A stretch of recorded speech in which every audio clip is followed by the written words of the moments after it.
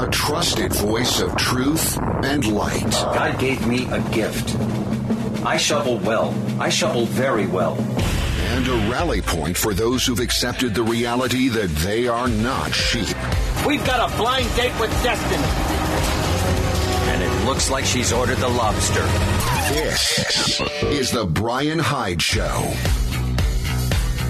Well, hello there, and welcome to the show. You know, today I'm going to do my very best to justify my existence. Actually, not just my existence, but the existence of every single person out there, no matter how big the platform from which they're speaking or writing.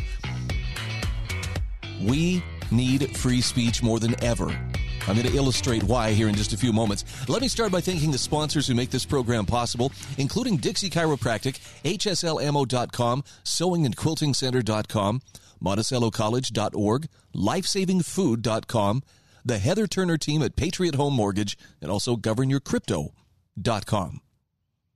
So I know the big trending news is, what's this? Elon Musk is buying Twitter, or has made an offer to buy Twitter. And, you know, I'm not that big on spending all my time on social media. In fact, I really limit how much time I spend on social media, thanks to having watched a show called The Social Dilemma. And by the way, if you haven't seen it, it's worth your time, if only just to introduce the possibility. What if the place where so many people spend so much time just scrolling, sending out emojis and messages and whatnot, was being used to manipulate how you see the world?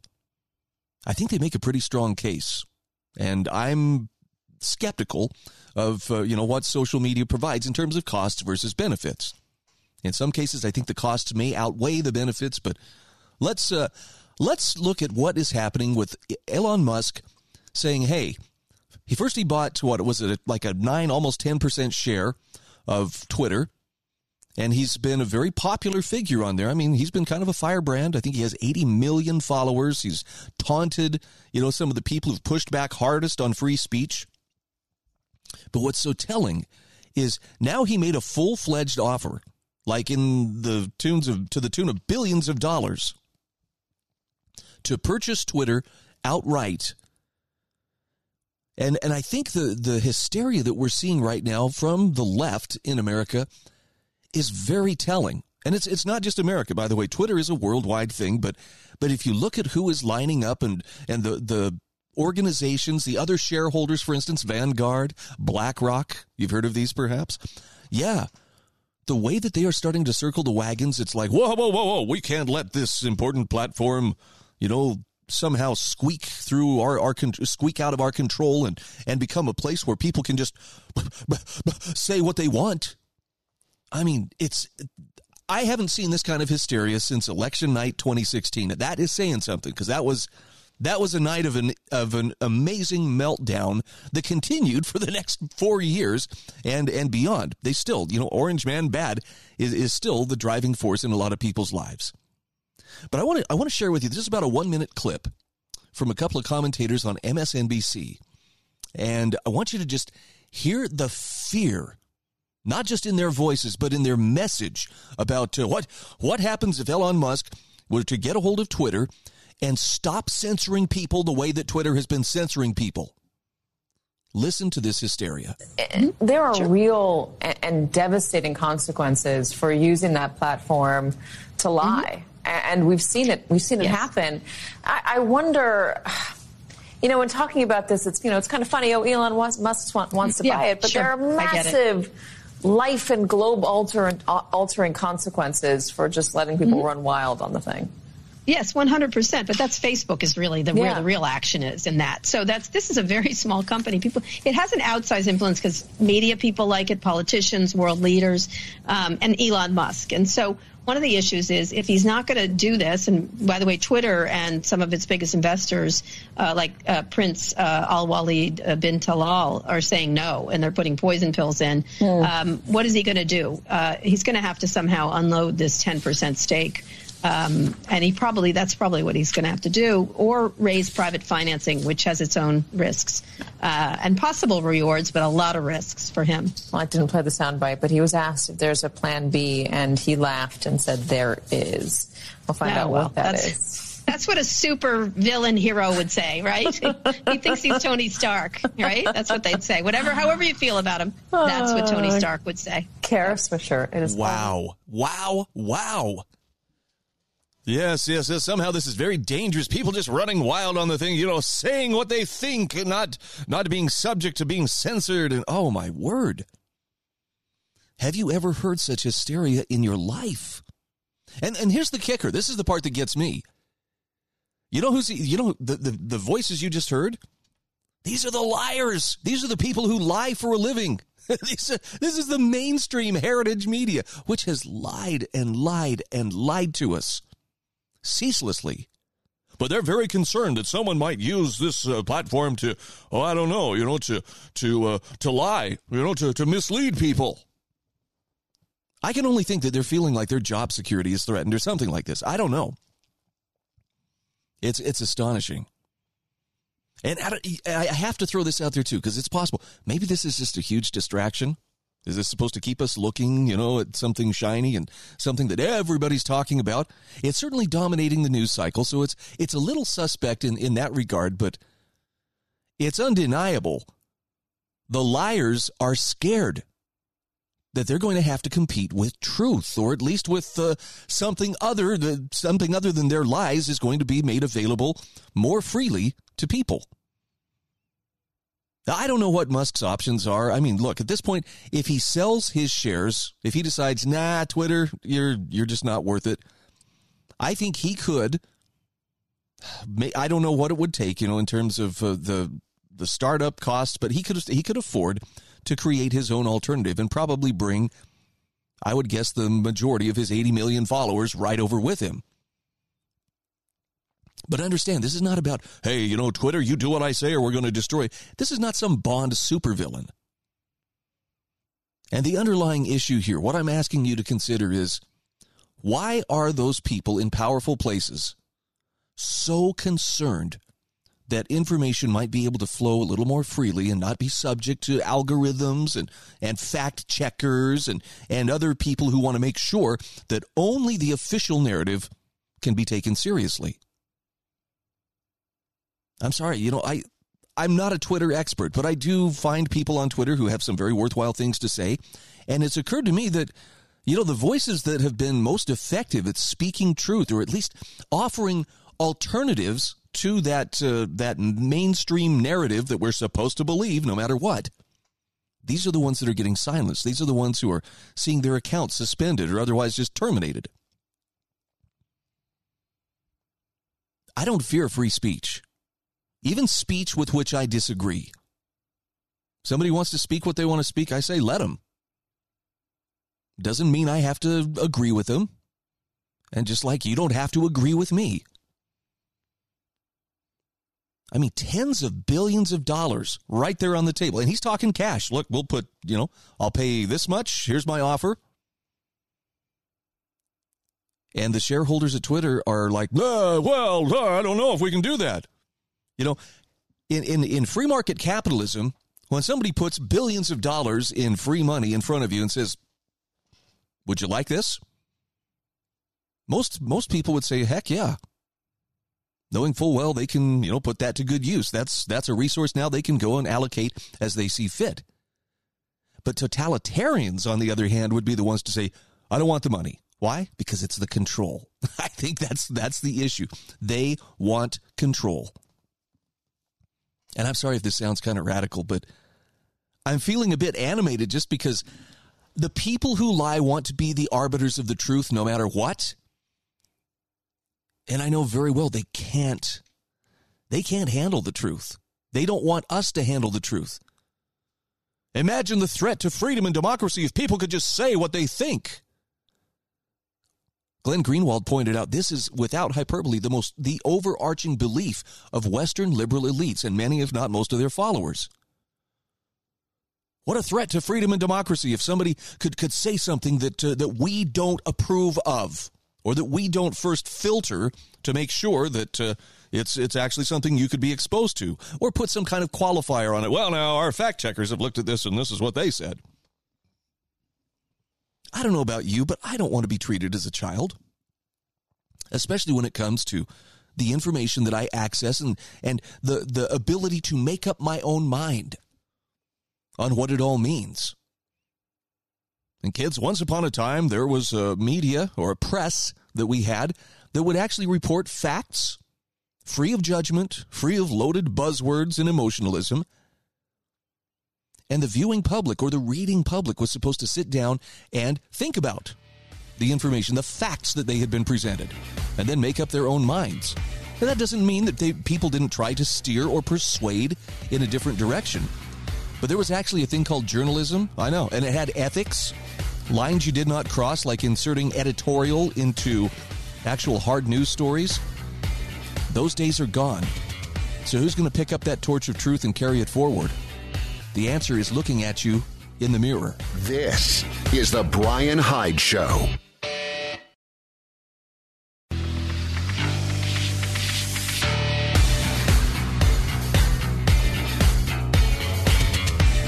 This is the Brian Hyde Show. All right, welcome back to the show. You know, Dixie Chiropractic, that's Dr. Ward Wagner, is one of my sponsors. It would mean a lot to me if you are among my listeners in southern Utah, and especially if you are dealing with pain from car accident injuries, or maybe you have a bulging or herniated disc, or you're dealing with neuropathy, please get a hold of Dr. Wagner. You can just go to their website. I've got a link in the show notes, DixieChiro.com. They've got a couple of introductory offers that I think would be well worth your time, but I want you to check this out for yourself. It means the world to me that I have these sponsors who support my efforts to get the truth out there. And if you or someone you know is dealing with pain, and again, this is particularly for my listeners in southern Utah, please check out DixieChiro.com. That's Dr. Ward Wagner, Dixie Chiropractic. So let's delve into Elon Musk's move on Twitter. Got an article here from Jeffrey Tucker from the Brownstone Institute. He says, as you have undoubtedly heard, Elon Musk, ever the rebel, has offered to buy the whole of Twitter for more than $43 billion. Now, he says that offer is final. No negotiation. If it's rejected, he will likely sell his 10% stake. Now, Jeff Tucker says, I'm personally excited about the prospect because so many of my friends have been canceled by the platform. I've seen the way this has affected their lives. Yes, they move on eventually, but the platform has become poorer in their absence. The range of opinion is more narrow, the links to vital research materials more and more thin. Plus, he says, many of us who remain are more careful than we should be. In other words, we're self-censoring. Elon's bid threatens this entire model, which is why right now shockwaves are shooting through many powerful quarters. Twitter's already packed with legacy users. Ooh, bad slip there. Legacy users clutching pearls and confessing how frightened they are. Now, Jeff Tucker says Twitter's probably the most powerful communication tool on the planet today, as instrumental in the election of Donald Trump as it was in driving the COVID narrative toward lockdowns and mandates. Its influence far outstrips its market capitalization.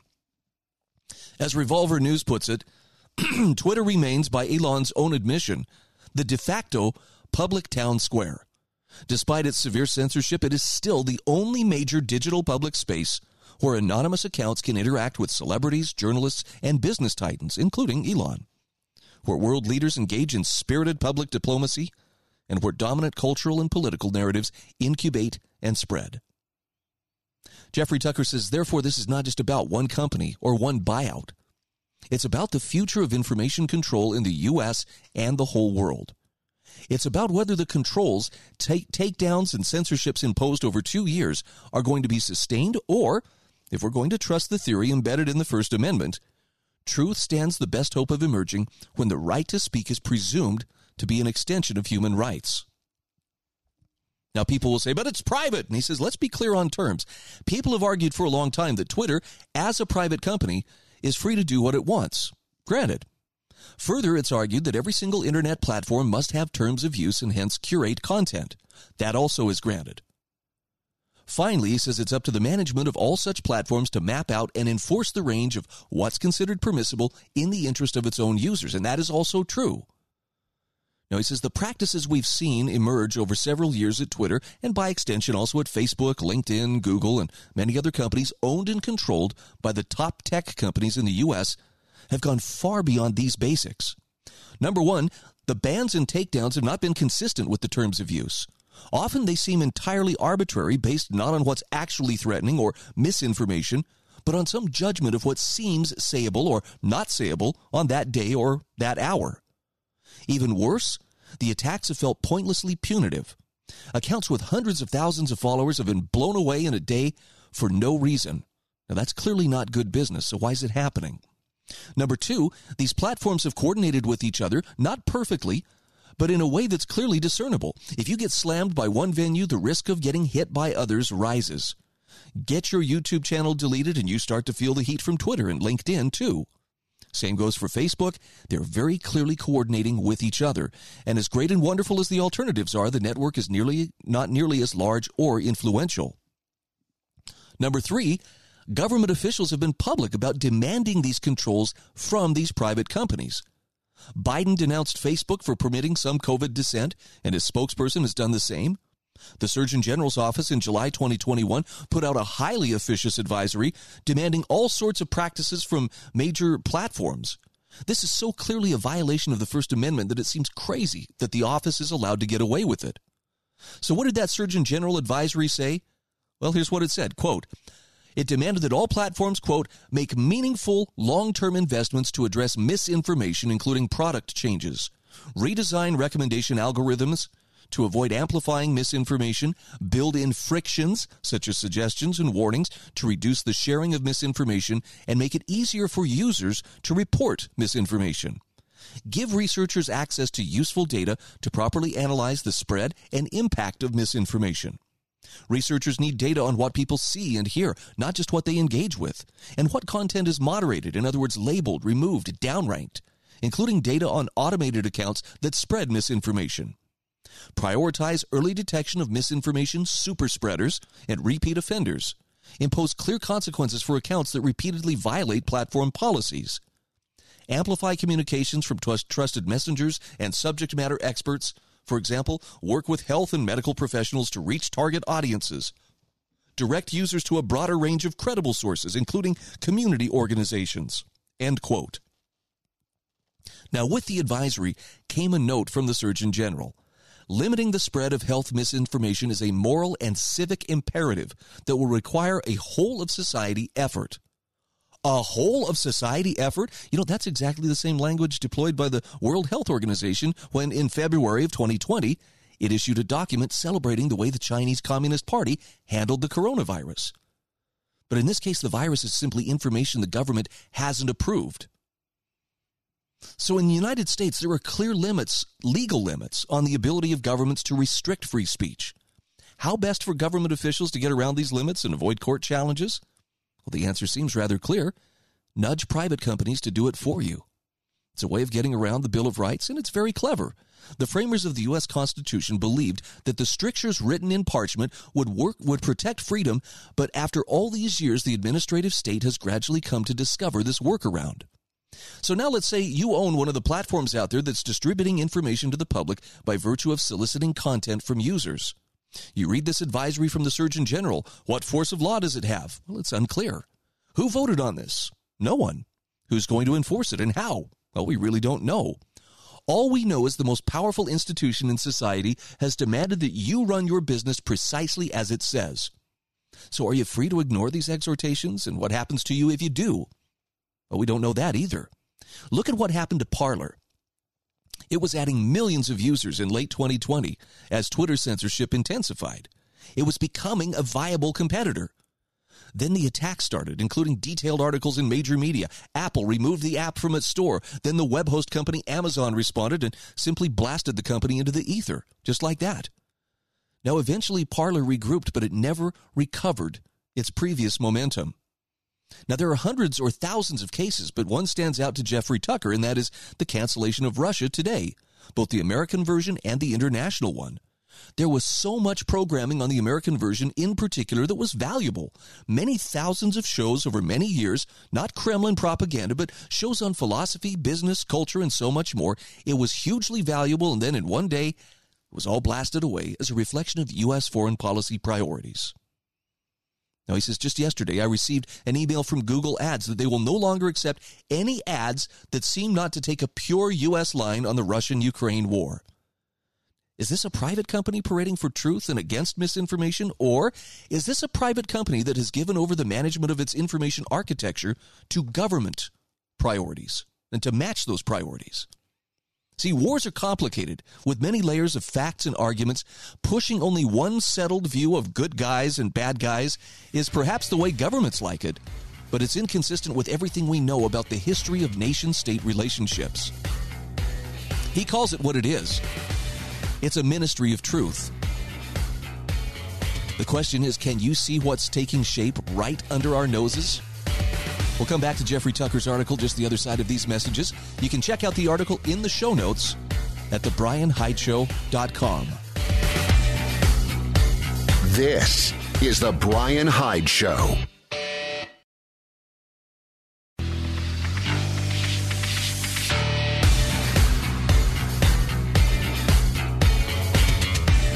This is The Brian Hyde Show.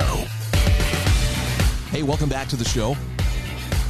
SewingandQuiltingCenter.com is one of my sponsors. And again, my listeners in Southern Utah really have the benefit of having them right there in their community.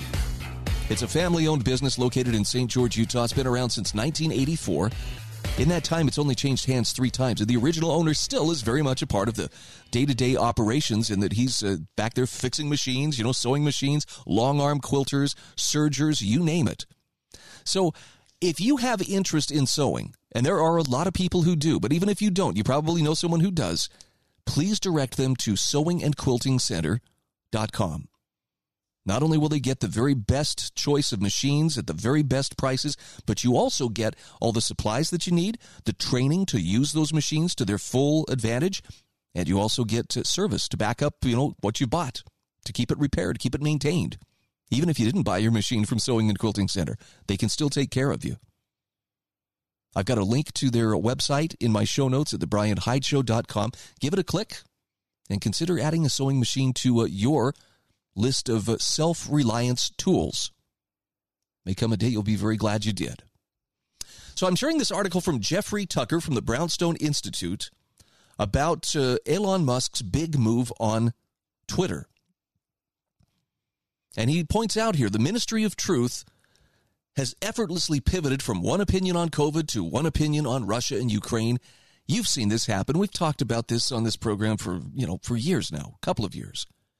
It will continue this toward whatever the next thing is, maybe something to do with inflation. In fact, if I can find it, I'll play the Putin price hike memo that went out, and you can hear the president and his spokespeople and politicians and news anchors all chanting, this phrase, hoping that it will stick. Now, Jeffrey Tucker says, here's the grave problem with the myriad people who are demanding a breakup of big tech. Who or what is going to break it up? He asks, why should anyone assume that government, the very institution that's been the major source of the problem, is the right tool for this? Any effort by government to break up big tech is certainly going to be captured by the very companies that government seeks to control. So Musk's capitalistic means here are not only more consistent with the American way, but also more workable in the end. Last week, Peter Thiel denounced the financial gerontocracy, rallying behind fiat currency and putting down cryptocurrency. He predicts that the young will overthrow the old in time. Now, we can make the same observation about corporate rulers today. Too many of them have signed up to become sock puppets for the state and a woke cultural social agenda. That's had a profound effect on American life, in fact, on life all over the world. Jeffrey Tucker concludes, Elon Musk's exciting and dramatic move represents a bold attempt to overthrow the regime of control, propaganda, and enforced opinion, as manufactured by the administrative state. He says it could be a sign of things to come. The upheaval of our times will eventually touch every institution based on the widespread perception that something has gone very wrong and cries out for a fix. I like being able to turn to Jeffrey Tucker just because I think he has a very informed and principled take on this. And we're going to get into this some more in the other hour of the show. We'll talk more about this this move to create, to push back, I guess, against woke corporate America. And that's what you're seeing right now with Musk's move. Now, isn't it ironic that truth could be so hard to find during a time that's called the information age? Look at the information that's available right there in the palm of your hand. You can look up anything you need to look up right there on your smartphone. And yet darkness seems to be settling all around us. Have you noticed? Annie Holmquist has a marvelous essay on searching for truth in our media dark age. Listen to what she has to say here. The first dark ages are lost in the mists of antiquity with virtually no records. The coming dark ages will be equally lost in the blaze of studio lighting with a superabundance of records, almost all falsified. Now she says, hey, I haven't seen many articles from you guys in my Facebook feed lately, a friend told her the other day, wondering whether he had his settings wrong or something else was amiss. No, she replied, seeing that the record should be set straight. We just talked about Hunter Biden and his laptop before the subject was popular. Then she went on to explain how Facebook had given Intellectual Takeout its first week-long jail sentence in the fall of 2020, almost immediately after they posted an article daring to suggest that something smelled rotten from the laptop story. Apparent shadow banning followed shortly thereafter, preventing the many who wanted to receive our content from even seeing it. Annie Holmquist says, the Hunter Biden story is admittedly a sore spot for us. While it's great that our institution is now vindicated for posting such a story, it still feels rather unjust that we were published and maligned by those in mainstream and social media arenas for simply trying to present the facts in order to build public awareness. Even now, mainstream stories about the laptop, as well as the backhanded apologies that accompany them, seem crafted to justify their earlier coordinated efforts to conceal the truth. One can't help but wonder how many other stories in the mainstream media are concealed or falsely represented. The answer, according to the late British journalist Malcolm Muggeridge, is a lot. Writing in his autobiography, Chronicles of Wasted Time, Muggeridge recounted how a member of the old Comintern once described a meeting at which some stratagem was under discussion, and a delegate, a newcomer who had never attended before, made the extraordinary observation that if such and such a statement were to be put out, it wouldn't be true. The man went on to recount that those in the room laughed and laughed until tears ran down their cheeks and the Kremlin walls seemed to shake. Muggeridge then added that the same laughter echoes in every council chamber and cabinet room wherever two or more are gathered to exercise authority. That quest to conceal truth in order to grab power is also practiced by a number of media organizations. As Muggeridge notes further, quote, in the nearly 7 decades I've lived through, the world has overflowed with bloodshed and explosions whose dust has never had time to settle before others have erupted, all in purportedly just causes. The quest for justice continues and the weapons of the hatred pile up, but truth was an early casualty. The lies on behalf of which our wars have been fought and our peace treaties concluded. The lies of revolution and of counter-revolution, the lies of advertising, of news, of salesmanship, of politics, the lies of the priest in his pulpit, the professor at his podium, the journalist at the typewriter. The lies stuck like a fishbone in the throat of the microphone. The handheld lies of the prowling cameraman. End quote. Annie Holmquist says it is these lies that are presently hurtling our society toward another dark age. Muggeridge later noted in a series of lectures he gave, now published in Christ and the Media. He said, the first dark ages are lost in the mists of antiquity with virtually no records. The coming dark ages will be equally lost in the blaze of studio lighting with a superabundance of records, almost all falsified. And Annie Holmquist says the Hunter Biden story seems to have proved his point. The question is, how do we keep from getting caught up in all these lies that we are constantly fed? Now listen close. She's got some great answers here. Awareness is the first step.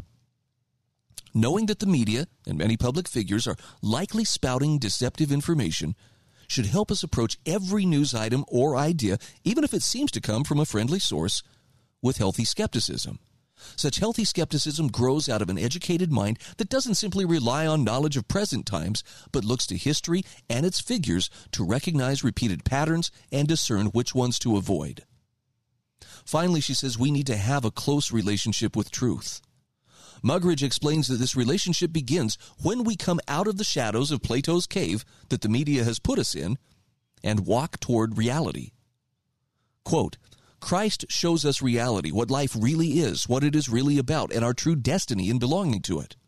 We escape from the cave, we emerge from the darkness, and instead of shadows, we have all around us the glory of God's creation. Instead of darkness, light.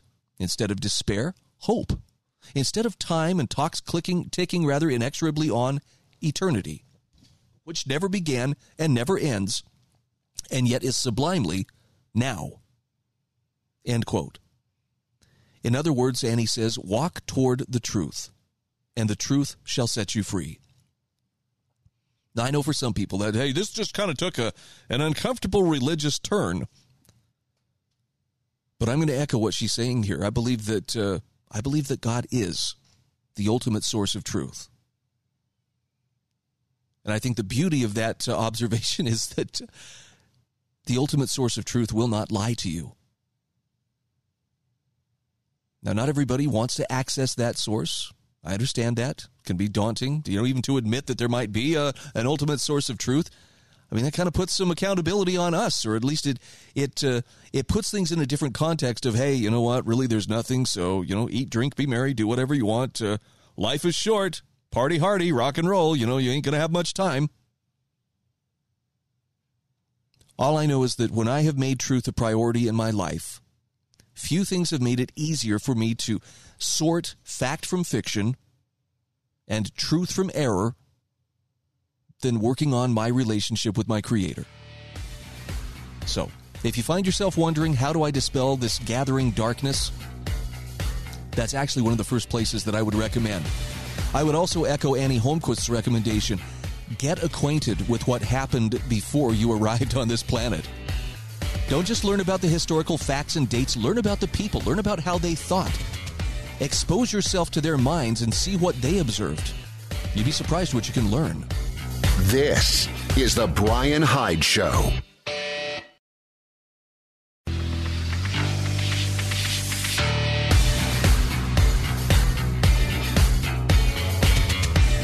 This is the Brian Hyde Show. Hey, welcome back to the show. HSLammo.com is one of my sponsors. That's Spencer Worthington's company.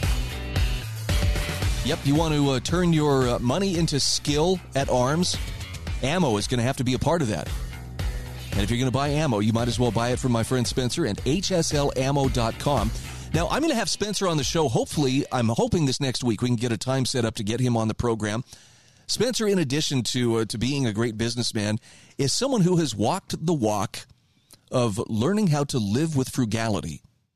And so I've asked him, hey, would you come on my show and talk about the joy of a life of frugality? And this may, for some people, it'd be like, Brian, are you preaching against capitalism? Are you preaching against, the abundance of prosperous society? Not at all. But I'm also recognizing that things are tightening financially. I think for most people, even people with significant means, it's not as easy as it was. And I think frugality is one of those virtues that a lot of people are going to discover, some voluntarily, many, without having a choice in the matter.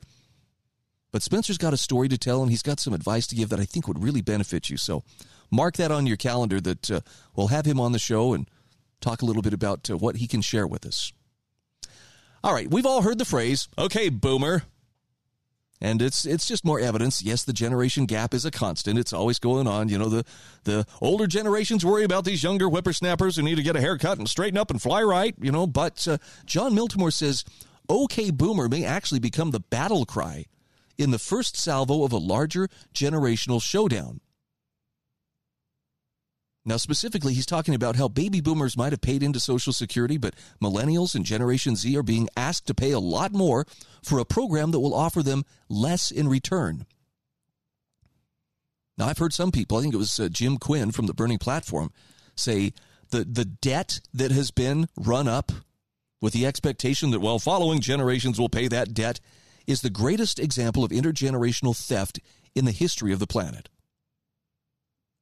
And I think we're about to find out if that's true or not. If it's true, we will see generational warfare taking place.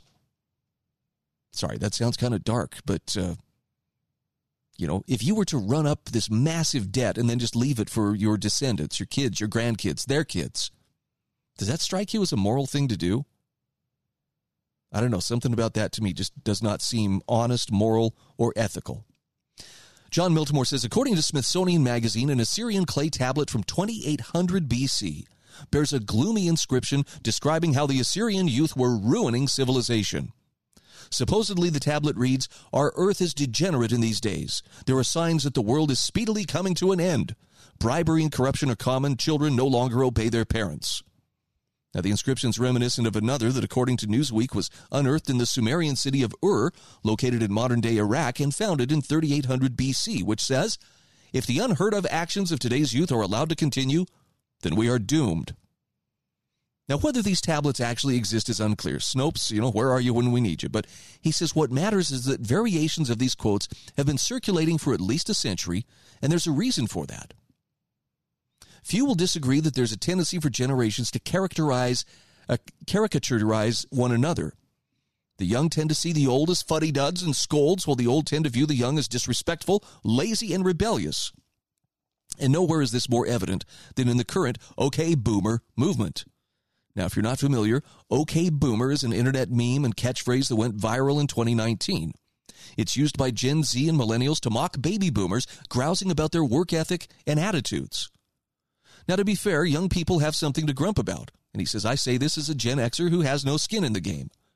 They've been accused of being emotionally fragile, sexless, lazy ingrates who are going to die faster than everyone else. So there." But Miltimore says the extent to which any of these characterizations is true is open to debate, as is the extent to which baby boomers and Gen Xers actually believe these things.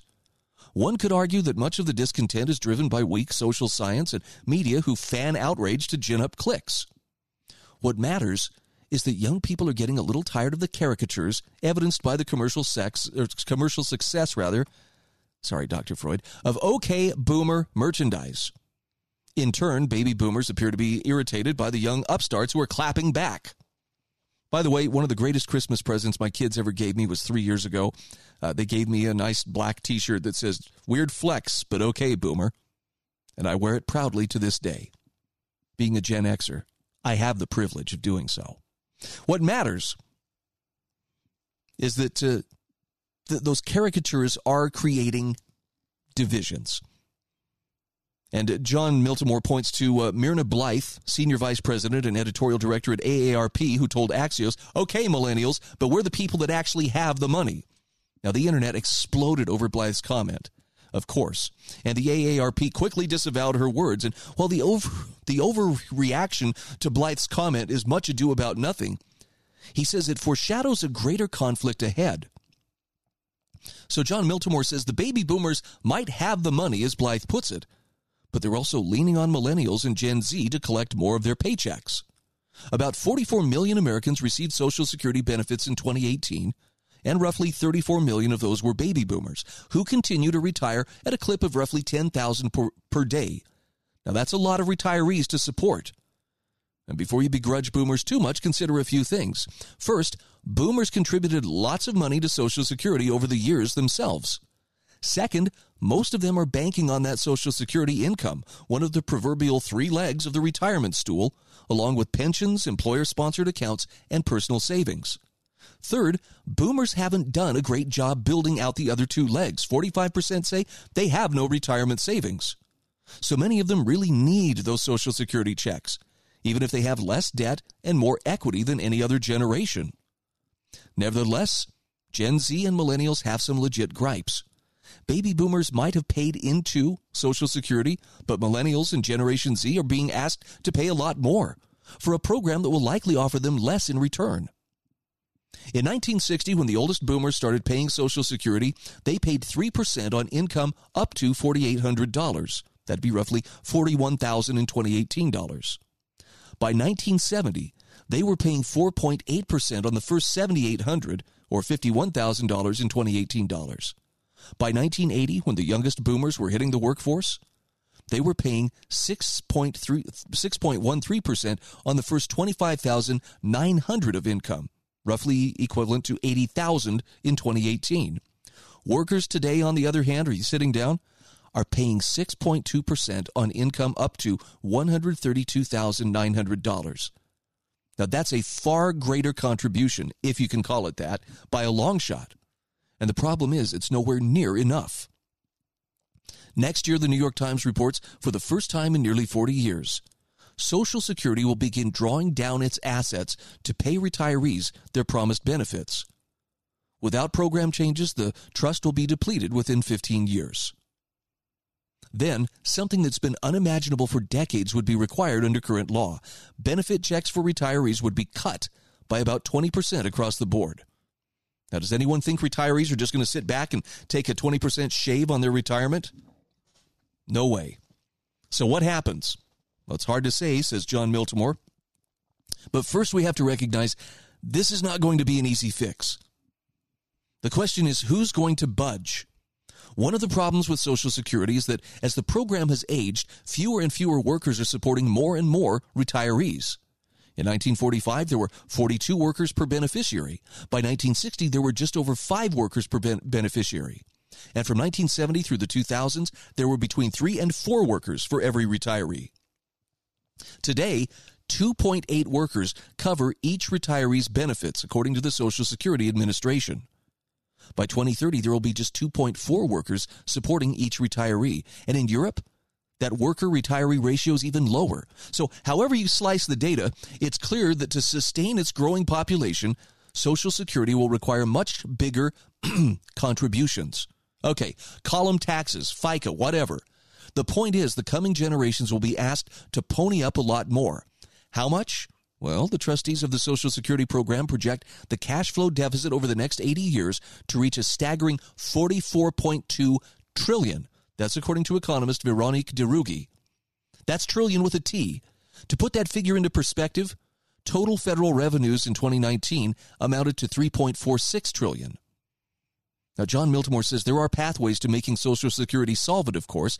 Most of them involve young people paying more in taxes and retiring later to fund Social Security for a generation that's 12 times wealthier than they are.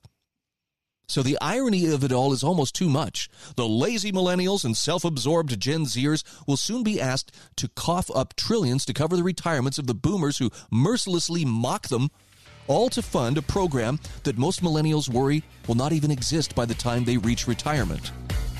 One can't help but wonder if, when called upon to pay these obligations, millennials and Gen Z will just cock their heads and reply, "Okay, boomer." Wow. Yeah, we got a problem on our hands. Be interesting to see how this one shakes out.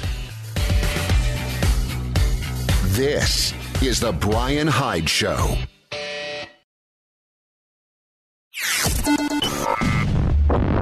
A trusted voice of truth and light. God gave me a gift. I shovel well. I shovel very well. And a rally point for those who've accepted the reality that they are not sheep. We've got a blind date with destiny. And it looks like she's ordered the lobster. This is the Brian Hyde Show. Well, hello there and welcome to the show. I can't think of any nice way to tell you this, so I'm just going to tell it straight up. Most of the information sources in your life are lying to you. In fact, I would encourage you, don't even take what I say as, gospel truth. The purpose of this program is to convince people like you and me to think as clearly and independently as we possibly can, to really weigh the information before us, and to trust our own intuition and our own ability to understand and decide for ourselves what is right, what is wrong, what is fact, what is fiction. I know there's a whole slew of institutions out there trying to teach you, you're not good enough to do this, you're broken, you're not smart enough, where's your degree, where's your credentials? But there's an awful lot of deception out there, and I'm here to help you cut through it, not by telling you what to think, but by helping you become such a self-sufficient thinker that eventually you are going to leave me in your dust as you continue on your path toward the truth. And I think the important thing to remember is I will take it as a compliment when you outgrow me. Maybe not everybody will, but I will, because that's a sure sign that you are truly running under your own power and not running on borrowed light. None of us should be running on borrowed light. Our program is brought to you by great sponsors like Dixie Chiropractic, HSL Ammo, Sewing and Quilting Center, Monticello College, Life Saving Food, and the Heather Turner team at Patriot Home Mortgage. I want to talk a little bit about the pattern that we are seeing where the FBI supposedly stopped some high-profile terrorist conspiracy, only to later be revealed during the trial as the fabricators of the scheme. James Bovard takes us inside the FBI's probe and entrapment of a Michigan militia crew. You're not going to hear a lot about this in mainstream media other than, I don't understand why the jury didn't, find these people guilty. Well, thank goodness for juries. Because that's the one thing that seems to be acting as a bulwark against just widespread, unstoppable government tyranny. James Bovard writes, the FBI got walloped last week when a Michigan jury concluded that the Bureau had entrapped two men accused of plotting to kidnap Governor Gretchen Whitmer in Michigan. Those men and others were arrested a few weeks before the 2020 election in a high-profile FBI-fabricated case that Joe Biden claimed showed President Trump's tolerance of hate, vengeance, and lawlessness to plots such as this one. But the jury verdict exposes how the feds have created the monsters they parade to vindicate their vast power over Americans. He says Michigan was a swing state in the 2020 election. When the arrests were announced, Whitmer speedily denounced Trump for inciting domestic terrorism. Biden won the 2020 election because of the early voting, and the Michigan kidnapping plot was one of the biggest stories in October 2020. Prior to the presidential election, Attorney General Bill Barr assured that the news did not leak about multiple federal investigations into Hunter Biden. But the FBI felt no constraints like this and trumpeted a ludicrous scheme that was shot down even by a jury that a federal judge had largely blindfolded. Now, James Bovard says Whitmer enraged many Michiganders by placing the entire state under house arrest after the outbreak of COVID-19. Anyone who left their home to visit family or friends risked a $1,000 fine, and business owners faced 3 years in prison for refusing to close their stores. Unemployment soared to 24% statewide, but Whitmer's policies failed to prevent more than 2 million Michiganders from contracting COVID. Whitmer was denounced at protests in the Facebook page of the Wolverine Watchman, where angry anti-government bluster poured forth. Facebook chief Mark Zuckerberg testified to Congress in October 2020 that Facebook had identified the Whitmer kidnap plot as a signal to the FBI about 6 months ago regarding suspicious activity on our platform. But the plot didn't exist at that point. That is until multiple government-paid newcomers joined the group. Stephen Robeson, an FBI informant with a list of felonies and other crimes, organized key events to build the movement. Dan Chappell, another FBI informant who was paid $54,000, became second in command and masterminded the military training for the group, even as he helped the feds wiretap their messages. Though several militia members explicitly opposed kidnapping the governor, Chappell and Robeson helped hatch a ludicrous plot to snatch Whitmer from her vacation home and take her away for trial. FBI operatives took the participants, who prattled idiotically about stealing a Black Hawk helicopter for drives near Whitmer's vacation home, which supposedly proved they were going to nab the governor and unleash havoc. It was all a setup. Shortly before that excursion, an FBI agent texted instructions to Chappell, mission is to kill the governor specifically. There were as many FBI informants and undercover agents as there were purported plotters in this case. The conspiracy began unraveling even before the trial began last March. Robert Trask, the lead FBI agent and the public face of the kidnapping case, was fired after he was arrested for beating his wife during an argument over an orgy the two had attended at a hotel in Kalamazoo, Michigan. The New York Times reported this. Two other key FBI agents were sidelined from the case for misconduct, including creating a side hustle with his own cybersecurity firm. When the arrests were announced in October 2020, a top Justice Department attorney proclaimed that the case showed that our state and federal governments are working together to keep us all safe. But the case actually illustrated how the Supreme Court and federal judges have entitled federal agencies to create the crimes they claim to thwart. Prior to the 1970s, defendants often successfully challenged entrapment as a violation of due process. But in 1973, the Supreme Court, in an opinion written by Chief Justice William Rehnquist, gutted most defenses against government entrapment by focusing almost solely on the subjective disposition of the entrapped person. If prosecutors can find any inkling of a defendant's disposition to the crime, then the person is guilty, no matter how outrageous or abusive the government agent's behavior. Justice William Brennan dissented, warning that the decision could empower law enforcement agents to round up and jail all predisposed individuals. Now, entrapment operations exploded thanks to those court rulings.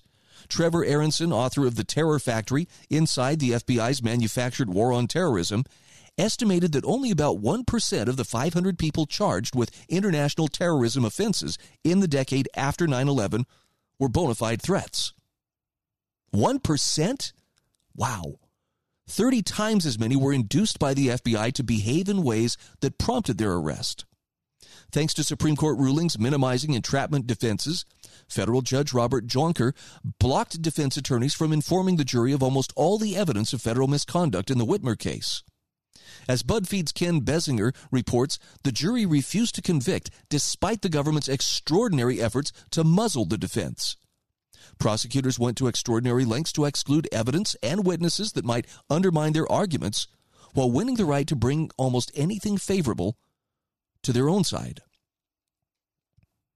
Now, BuzzFeed noted that the judge ruled the defendants could not inquire about the past conduct of several FBI agents, though the government would be allowed to question the defendants about episodes in their own past. And the jury thankfully saw enough to smell a federal rat. Now, James Bovard reports the Times reported in January the Michigan case was one of the most significant recent domestic terrorism cases, a test of Washington's commitment to pursue far-right groups who seek to kindle a violent anti-government insurgency. That's what FBI Chief Christopher Wray told Congress last year. The FBI has 2,000 ongoing domestic terrorism investigations. How many additional crimes or conspiracies is the FBI fomenting this moment? Will Americans ever learn what role, if any, the FBI had in goading some of those arrested in the January 6th Capitol clash? And what about Team Biden's efforts to continually expand the definition of dangerous extremist to sanctify its power? Last June, the Biden administration revealed that guys who can't get laid may be terrorist threats due to involuntary celibate violent extremism. Now, that terrorist watch list is expanding faster than the list of White House clarifications after Biden's verbal blunders. Who entitled the FBI to entrap anyone whose ideas they disapprove? Will the Michigan debacle derail Biden's campaign to portray government critics as dangerous extremists who must be hounded and suppressed? After the arrests were announced in 2020, Whitmer denounced Trump. When our leaders meet with, encourage, or fraternize with domestic terrorists, they legitimize their actions. They are complicit, said Whitmer. But James Bovard says, what about politicians who make no effort to control the law enforcement agencies they unleash to punish innocent Americans? Wow. By the way, there's a court filing that has come out just recently, like within the last week, that indicates as much as 20 federal assets. I don't know if they were FBI or otherwise, but at least 20 federal assets were part of the January 6th crowd that was there at the Capitol. I don't know if that changes anything in your mind, but at least it explains a lot of the instigation that seemed to be going on in the days prior to and the day of those events. Basically, if the feds are saying it, you have every reason in the world to be deeply skeptical. This is The Brian Hyde Show.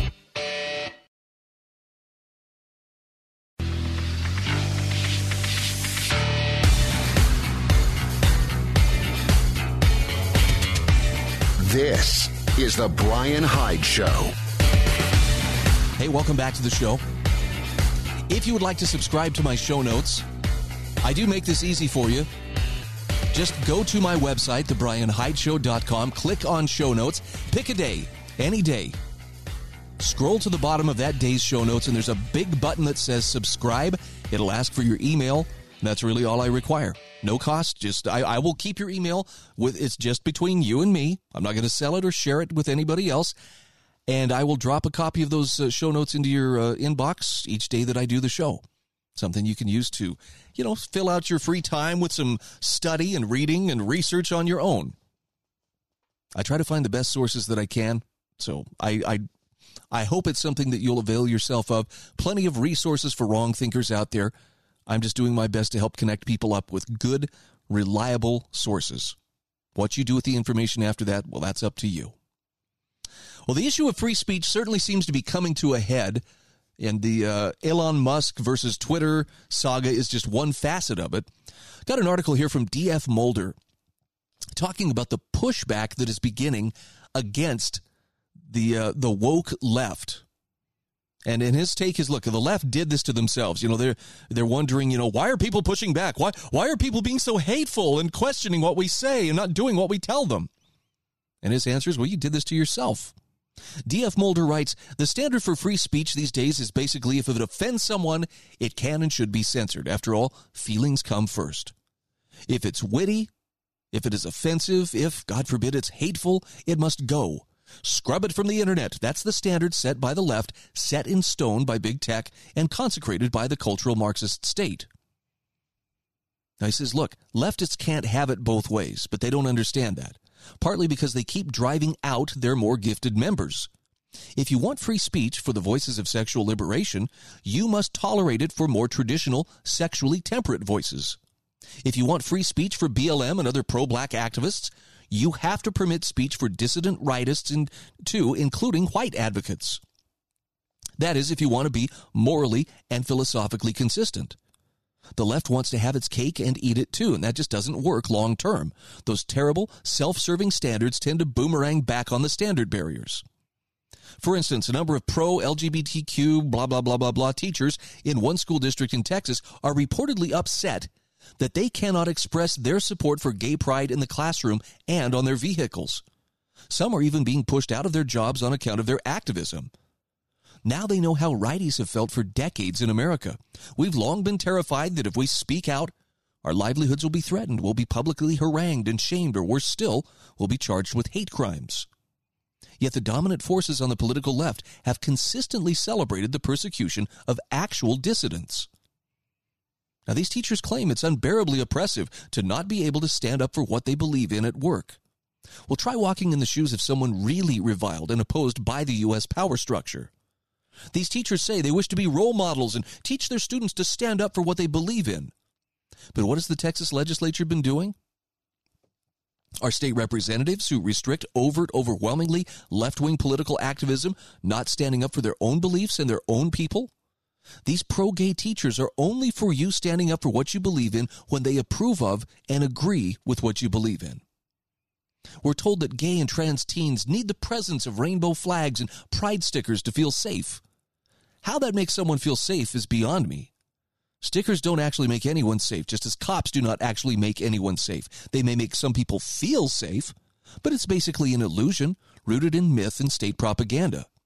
The government's mindless muscle may be symbols of safety to some, but they're symbols of terror and state criminality to others, and for good reason. Some people find rainbow flags beautiful, others find them loathsome.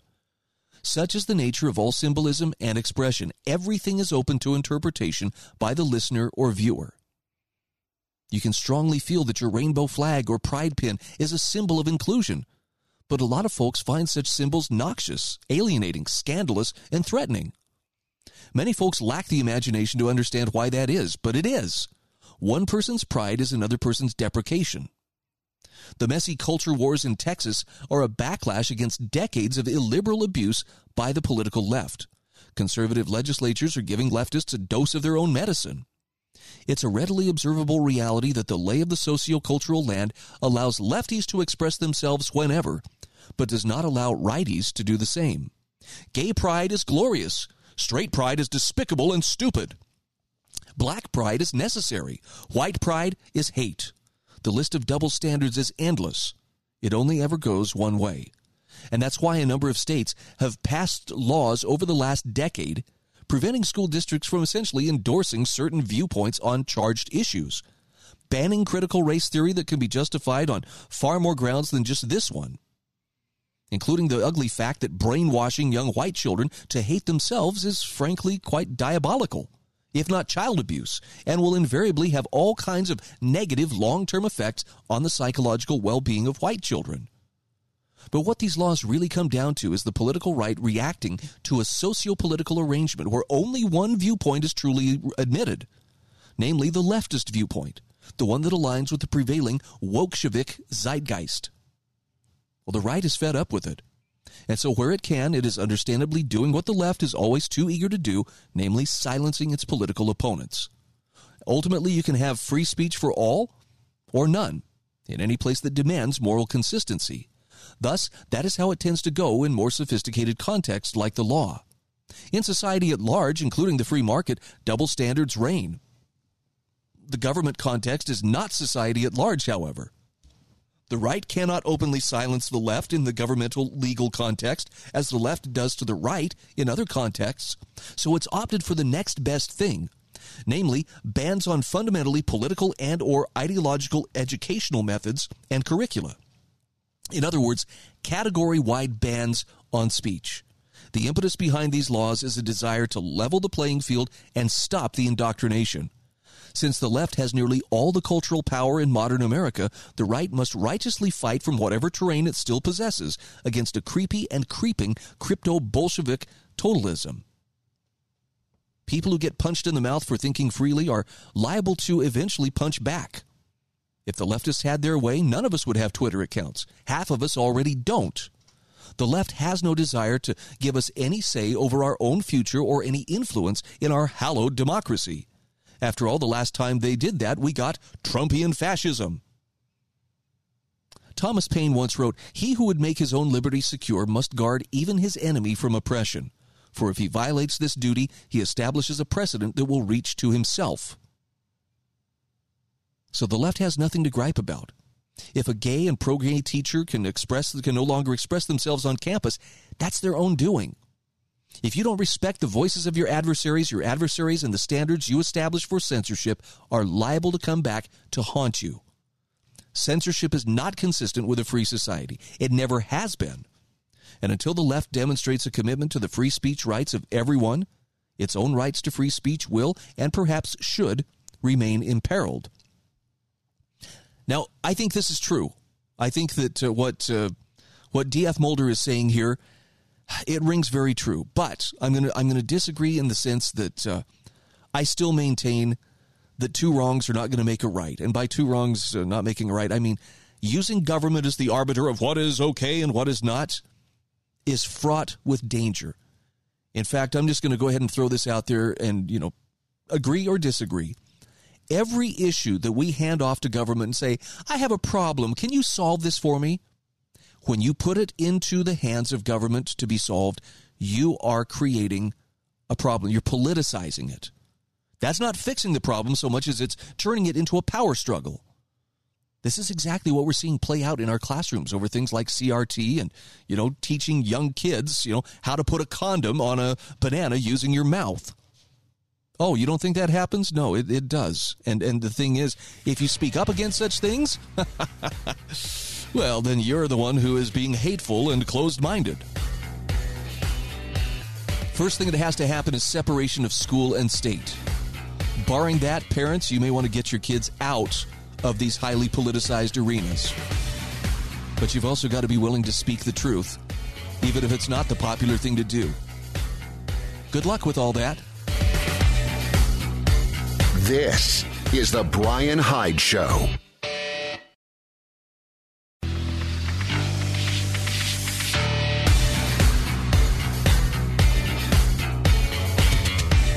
This is The Brian Hyde Show. And just like that, we are back. I want to give a shout out here to the Heather Turner team at Patriot Home Mortgage. Heather has been one of my great sponsors now for quite some time. And I'm very thankful for all that she does, not just for helping keep me on the air, but also for what she is doing for people who are actively looking for a loan, a home loan, a VA loan, traditional loans, reverse mortgages. The Heather Turner team at Patriot Home Mortgage has the stability, the clout, and decades of experience to help you get the loan you need without delay. So for my listeners in Utah or in Idaho, if you are looking for a home loan and if you're shopping for a home, you find the one of your dreams, it's not going to sit on the market for long. It's a very competitive real estate market. You need to go in knowing what you're qualified for. Talk to Heather and her team at Patriot Home Mortgage. Call her at 435-703-4522. Click the email link that I provide in my show notes at thebrianhydeshow.com. Heather's NMLS ID is 715386. Patriot Home Mortgage is an equal housing opportunity lender. So, the war on woke capitalism. I'm excited to talk about this one a little bit, and especially in the context of, is cryptocurrency here to stay, or is it just a passing fad? I know that that's really up for debate by a lot of people, and I wanted to share with you an article by Mark Jeftovic via bombthrower.com. 5 big takeaways from Bitcoin 2022 in Miami. Now, Mark says, last week was a blur. Planes, trains, and automobiles from Toronto through to Salt Lake City to tape a couple of segments for revealed films. And then on to Miami for the largest cryptocurrency conference in the world with an estimated 30,000-ish attendees showing up to take the decentralized revolution to the next level. Here are the 5 big takeaways from this year's conference. Number 1, Bitcoin is well past the here-to-stay phase. Now, we've been hearing the crypto is here to stay mantra for a few years now. It's not wrong, but he says we're well beyond that point. He says, I knew as far back as 2017 the crypto wasn't going anywhere, even after the 2018 bear market set in. We're now into the Bitcoin is taking over the world phase. In other words, the early innings of hyper-Bitcoinization. Same as what happened with the internet after the dot-com bust. Any credentialed experts who said the internet was a glorified fax machine, Krugman, were wrong then, and anybody still pounding the table about cryptos being backed by nothing and headed for zero, Schiff, are being proved wrong now. The only question is to what extent Bitcoin overtakes the fiat economy, whether it becomes an official global reserve asset or functions outside the system entirely as increasingly more individuals and locales opt out of the fiat world order. 2 more political autonomous zones did just that, announcing Bitcoin as legal tender.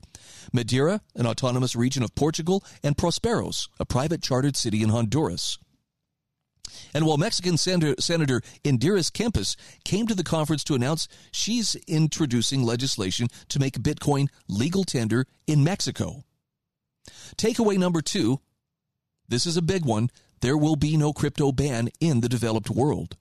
There's still a major factor in many people's calculus on whether they should get involved with cryptos or not. And it's been clear in the U.S. since at least the tuck into the COVID infrastructure bill, as ill-formed as it is, that the U.S. approach toward crypto will be a regulatory one rather than prohibitory. In the Kathy Woods, Michael Saylor fireside at the conference, Woods noted the change in rhetoric coming out of Janet Yellen in just this last year. Last year, Yellen was harping on crypto's use in illicit transactions. Now she's talking about how they're playing a significant role, not really so much in transactions, but in investment decisions of lots of Americans. Somebody has been whispering into Yellen's ear, opined Woods. Her guess, SEC head Gary Gensler. Saylor put the Biden executive order into context. When was the last time that the sitting president of the United States issued an executive order for all federal agencies to get up to speed on an asset class? Framing that as not presaging a crypto ban, but the de facto green light for the entire space. Now, there are numerous reasons for this, including being a leading innovator in crypto is increasingly seen as a net positive economically for the countries that adopt it. Secondly, they provide a strategic advantage over countries that are attempting to ban it, like China. 3, there's already too much institutional money already involved or positioning to get involved. And 4, with more than 30 million Americans and 300 million citizens globally hodling, Bitcoiners are already a political constituency. There's even a Bitcoin-backed super PAC whose stated aim is to rid the government of anti-Bitcoin politicians like Brad Sherman and Elizabeth Warren. Okay, the third takeaway is that there can only be one. Over the last half year or so, the Crypto Capitalist letter was starting to gain steam, forcing me to pay even closer attention to all this. Mark says, I noticed that I was becoming more of a Bitcoin maximalist, hopefully not a toxic one. He says, I still try to think like an investor, and in that sense, there will be successful projects and ecosystems outside of Bitcoin. He says, I like Helium, for example. The idea of a mesh network being driven by incentives of hotspot operators is a compelling one. Given my day job running EasyDNS, I pay particular attention to decentralized naming initiatives like ENS, HNS, Unstoppable, and Stacks, though I don't see any clear winners in here yet. On the privacy side, especially since the Freedom Convoy debacle in Canada. He says, I've become more interested in Monero. But stocks, like the tactical focus of TCC being crypto stocks, and as the case is the case in most asset classes, the vast majority of contenders and aspirants are garbage, money grabs, often both. So he says, alas, where I had been previously thinking of Ethereum as the undisputed runner-up to Bitcoin, the silver to gold, well, he says the shine has been coming off for me. The biggest existential challenge facing Ethereum is and has always been the gas fees. Now, he says, the entire time I was monitoring Ethereum's all-encompassing transformation from proof of work to proof of stake, I just assumed that the merge to Ethereum 2 would fix this. Then in late 2021, places like Bankless and elsewhere, he says, I started to see this notion being walked back.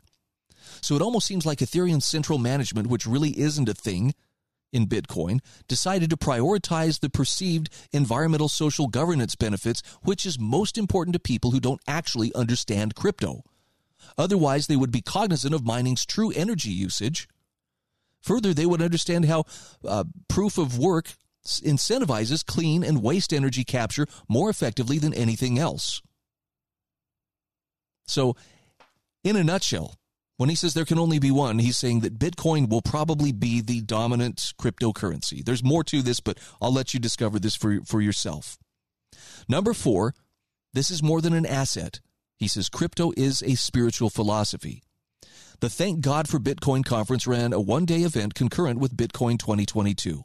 There's a larger contingent of Christians with Bitcoin than he says I realized. Beyond that, there's a general sense of the underlying spirituality behind a movement that truly restores economic sovereignty to anyone who wants it, with effectively zero barriers to entry. That there is a spiritual component to sound money is not new. Gold carried or carries the same gravitas among the most highly respected and penetrating intellectual minds throughout history that has endured into today. Jordan B. Peterson came to Bitcoin 2022, and one of his most well-known lectures is around the psychological meaning of the Tower of Babel parable. In a fireside with Tor Demester, he drew a through line from it to Austrian school economics to Brexit, and it made perfect sense. Because Babel is a story of technocratic hubris, very similar to what we're subjected to on a mass scale today. He built on that in the after-conference with Robert Breedlove, citing the Austrian school notion that monetary integrity and moral integrity are inextricably linked. So isn't that something? There is an underlying spiritual driver behind Bitcoin. I think it's probably based in that need to be sovereign, to be free. And finally, this was takeaway number 5, the war on wokeness has begun. This was Peter Thiel's keynote, which was described as a declaration of war against woke capitalism. And he's got a link to the video of the entire speech. He says you should pay attention to this because if the Wall Street Journal is reporting on it as any indication, mainstream coverage was your typical journalistic malpractice. Now, Germany is scrambling right now, looking at rationing power. They're in the early stages of reversing their own policy of shutting down their nuclear reactors. They're even considering recommissioning coal-fired power plants. Turns out you can't heat the nation on hot air and platitudes. So the bottom line here is the true cost of wokeness is starting to hit home. Germany is seeing it. We're seeing it first at the gas pumps here in North America. We're seeing it in energy shortages and rationing abroad. Next up will be out of control food inflation. They don't call them mealworms for nothing. So the veneer is coming off woke capitalism, and everybody knows it. This is a fascinating article. I hope it's one you'll take a look at, and there's a wealth of information. There's enough to keep you going through the whole weekend if you really want to dig deep into this article. Again, it's in my show notes at thebrianhydeshow.com. It will cost you absolutely nothing to click on that link, follow it to its logical ends. Likewise, it won't cost you a dime to go ahead and subscribe to my show notes for yourself. Just scroll down to the bottom, look for the big subscribe button, drop in your email. It's as simple as that. We'll take a quick break. We'll be back with our final segment right after this. This is The Brian Hyde Show.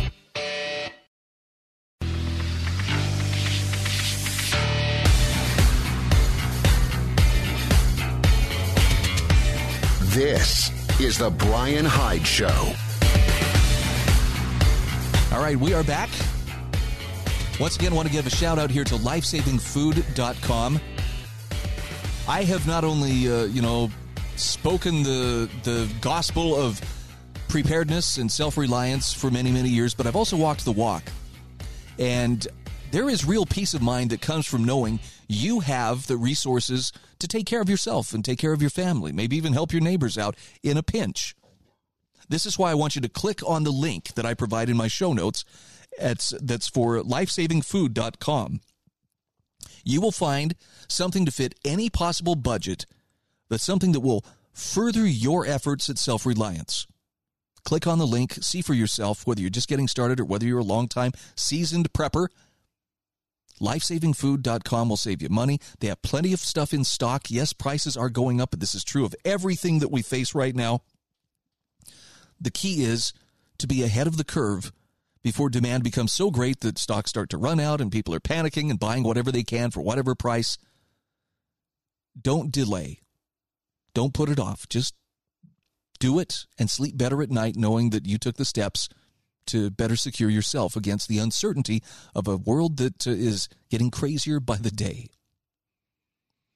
I don't know how many of you remember the Rajneesh cult that became kind of a power center in Oregon nearly 40 years ago. Got a great article here from Brandon Smith from alt-market.us. And it's titled, "A Study of Cultism Shows Us Why Gatekeeping Against Leftists is a Good Thing." He says, one of my favorite quotes of all time comes from writer and director Oliver Stone, who's once said that hell is the impossibility of reason. In other words, if truth and logic are eradicated within a society, then any hope for redemption or peace is lost. The world becomes a perpetual nightmare. And he says, I was reminded of this recently as I watched a documentary series called Wild Wild Country about the bizarre events surrounding a cult that actually tried to hijack the state of Oregon in the 1980s. Now, Brandon Smith says, I've had a long-time fascination with religious cultism, mainly because these groups show us how easily and how far modern humanity can fall into the madness of collectivism and zealotry given the right circumstances. So this particular documentary is an examination of the Rajneesh cult, which was a global news phenomenon that had infiltrated the U.S. in 1981. The movement was led spiritually by a man known as Rajneesh, who would later call himself Osho.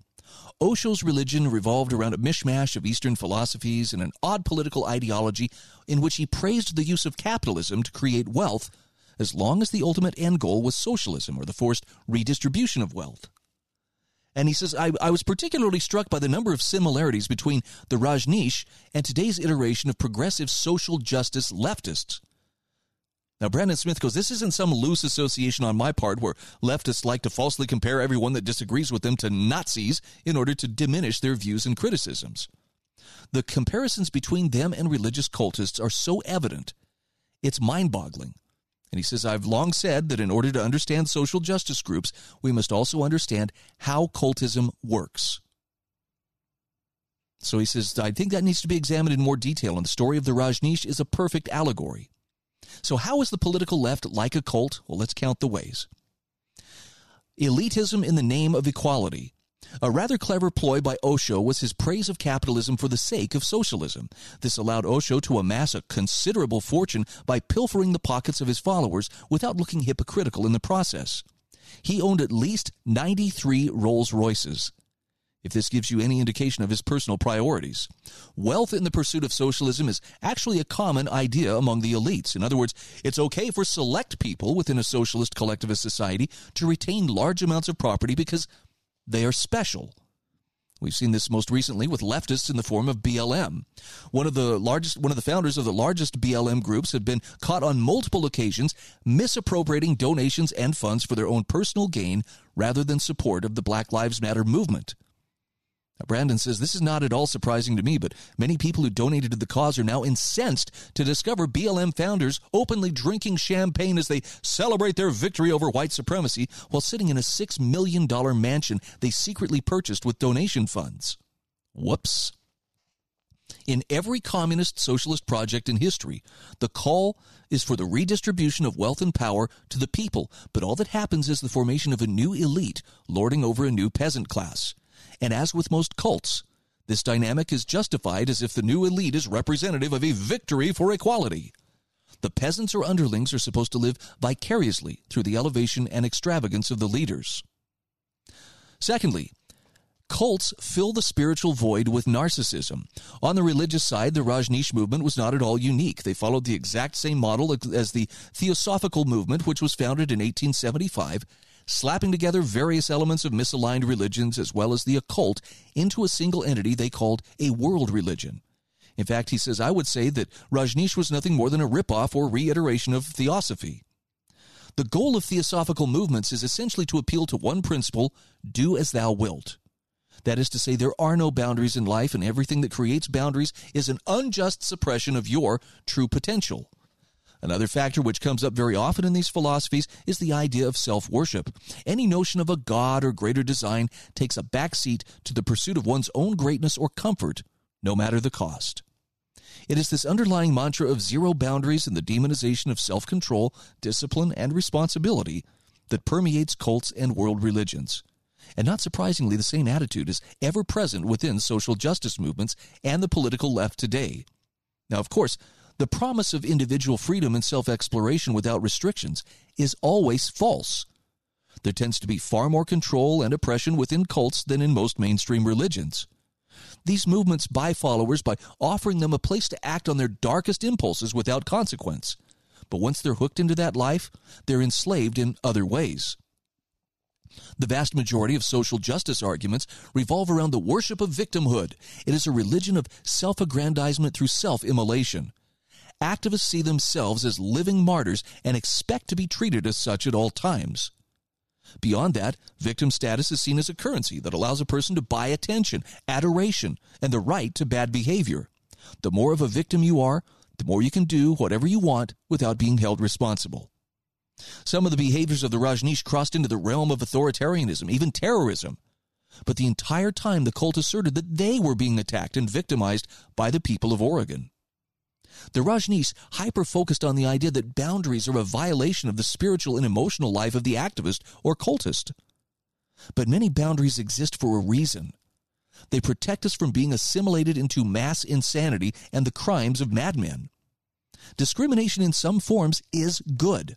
Discrimination is a biological imperative. But leftists want to be able to do all things at all times, no matter how irrational or destructive, and if you say no, then you are a bigot. They victimize you, and then if you try to stop them, they cry out that you are victimizing them. So leftism is at bottom an organized cult of narcissists. Then there's the matter of assimilation posing as democracy. Now, Brandon Smith goes into some detail on this, but he says the story of Rajneesh might seem bizarre without context, but if you understand the social and political ideals involved, it makes perfect sense. Think of it in terms of the natural tendency of collectivists and leftists to do these four things: invade, indoctrinate, dominate, and then eradicate. I'm not going to go into great detail here because I want to get on to another thing that he points out, and that is the normalization of depravity and insanity. He talks about how for the Rajneesh cult, winning local elections became a priority, and the solution was to start a hidden lab on compound grounds with the purpose of developing biological weapons. They wanted to poison as many of the residents of the county as possible with salmonella planted in multiple restaurants and buffets using hidden spray canisters. And they hoped that so many people would have to stay home from sickness that the elections could be manipulated in favor of the cult.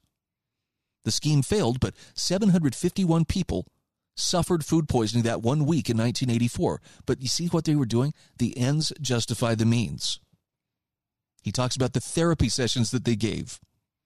And he says the political left is in so many ways a cult similar to the one that tried to hijack Oregon 40 years ago. Their tactics are the same, their justifications are the same, their ideologies are much the same. Back then, Americans responded first with a wait-and-see approach and then with resounding rejection. And they weren't wrong to reject the Rajneesh, not at all. Gatekeeping in this case was a good thing because if they allowed the cult to continue, there could have been irreversible damage. And the point that Brandon Smith is making here is that we must treat social justice leftists with the same uncompromising attitude, because if we don't, our culture will die from lack of reason and the spiraling collapse into hell will be complete. Now, the leftists know that shame is one of their greatest weapons to use against you. How dare you prevent us from speaking about this in the classroom or teaching your kids about this or that? You know, they're trying to play on their sympathy as a victim, your sympathy, rather, for their victimhood, and also on your unreasonableness for daring to enact or to establish boundaries around your child. I would encourage you, click on the link that I provide in the show notes for Brandon Smith's article. Definitely some great food for thought. And again, I think he makes a strong case for why we must be gatekeepers, even if we don't want to. This is the Brian Hyde Show.